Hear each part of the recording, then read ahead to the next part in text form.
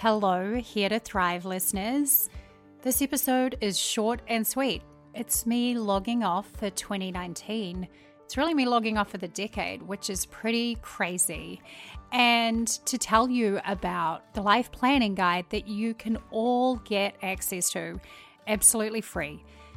You can find it over on my website at thrive.how/freebie, FREEBIE. So if you want to know what I'm talking through, go over there, throw in your email, and it will be automatically delivered back to you. Now, I'm a coach. That's what I do for my day job.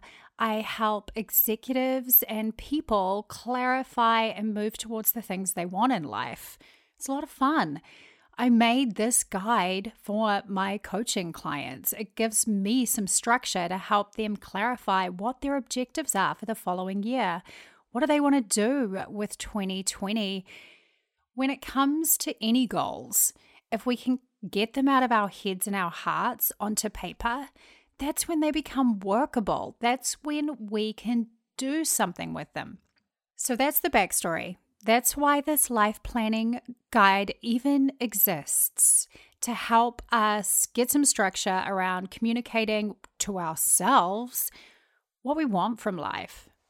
Now, I have mine. I've got a little printout and I've written all in it, and I'm going to talk you through some of the steps so you can be aware. These are the exact same steps you will see in the life planning guide. So that's what I'm talking to. No surprises when you download it. This is it. I always encourage my clients to start with reflection on the year that's been. There's a few questions specifically in here to help you reflect, but it starts with what have been the personal wins, successes, or highlights for you in the last 12 months? What are you proud of? So often I work with driven types who just run through life looking for the next achievement and aren't that good at really taking stock of how far they've already come.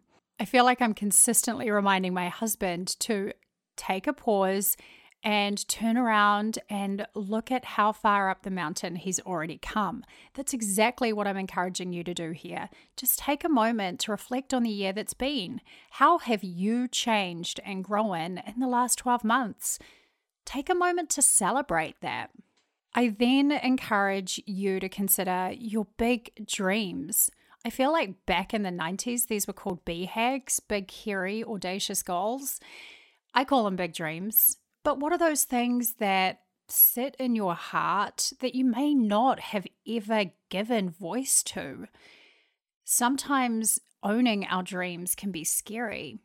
I had a lot of fun going through this for myself. I have an idea of where I want to go and the types of dreams I would love to make come true. But I haven't actually sat and clarified or just spat them out for a very long time. I chunked mine in a 5-year, 10-year, and 20-year big dream list, and it helped me get really clear of where I'm going. Along with 5 years, 10 years, and 20 years, I also mapped how old I will be at that time and how old my boys will be. It felt like it made it more real to me. It helped give me more context of where do I want to be in this phase of my life. It grounded those timeframes for me.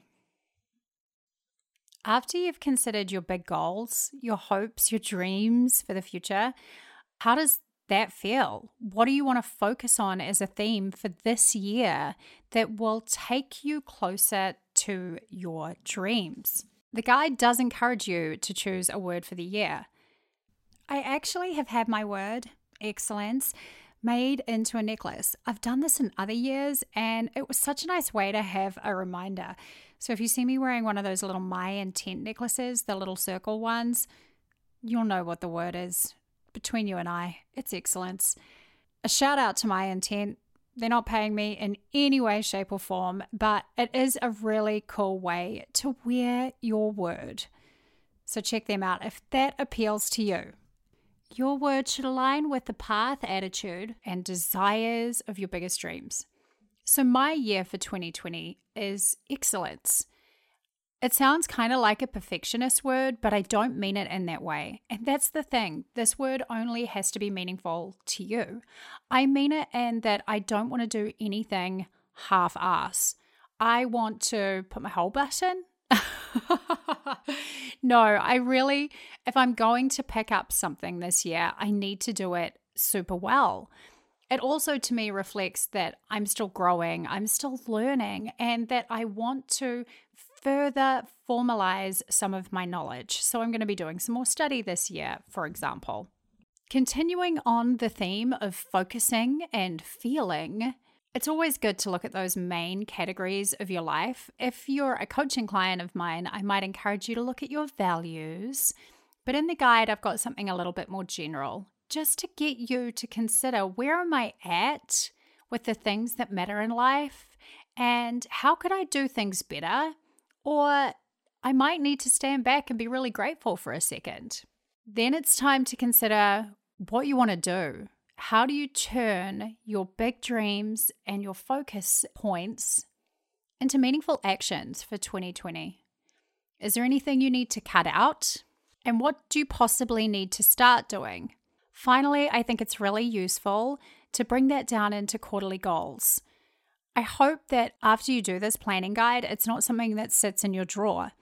I know for one that I'm going to be taking my key goals, the things that I will be proud of if I do this year, and they're going to be sitting up on my pinboard in my office so I can reflect on those every single week. These are the things that next year I want to have at the start of my planning guide as massive wins, as the things that I can sit back and go, oh yeah, I did it, and I'm so proud of myself. So I challenge you to think what that is for you, and then consider what actions you need to take to get there. It's all in the planning guide. It may not sound very clear as I'm talking through it, but it follows a natural progression in the guide. Ultimately, this comes down to the crucial idea that I believe the good life takes a little intention, and intention takes reflection. It means taking that time. This should only take you a couple of hours max to sit with yourself and break away from the chaos of life for a moment and just say, what do I want? What am I going to commit to this year for myself? How can I honor myself? What would make me proud? And what am I going to do to make that happen? If we don't take those steps in our lives, we end up living round and round in circles. We end up not necessarily going all the places we hoped and dreamed. We have to put a little forethought in. And so that's where the planning guide came from. Now, if you're listening to this after the start of the year, it doesn't mean that you can't still take a moment and recommit to your own personal goals. Like I said, I don't expect that people should do this once a year and have it sit in a drawer. It needs to be something you reflect upon regularly. For me, that means a refresh every quarter. For you, it might be different. But you can pick up this type of guide at any time throughout the year and go, where am I at? Where do I want to be? How am I growing? So I made it for my clients, and it's my gift to you, you wonderful Here to Thrive listeners, because I appreciate you thoroughly, and I may as well share it with you too. I'm not going to hoard all the goodness over here. So to get your copy, you need to go to thrive.how/freebie. The link will be in the show notes. I'm logging off. I'm flying to New Zealand this evening with my 2 little boys. We're truly in the holiday season. I grabbed this little moment just to come in here and share this with you.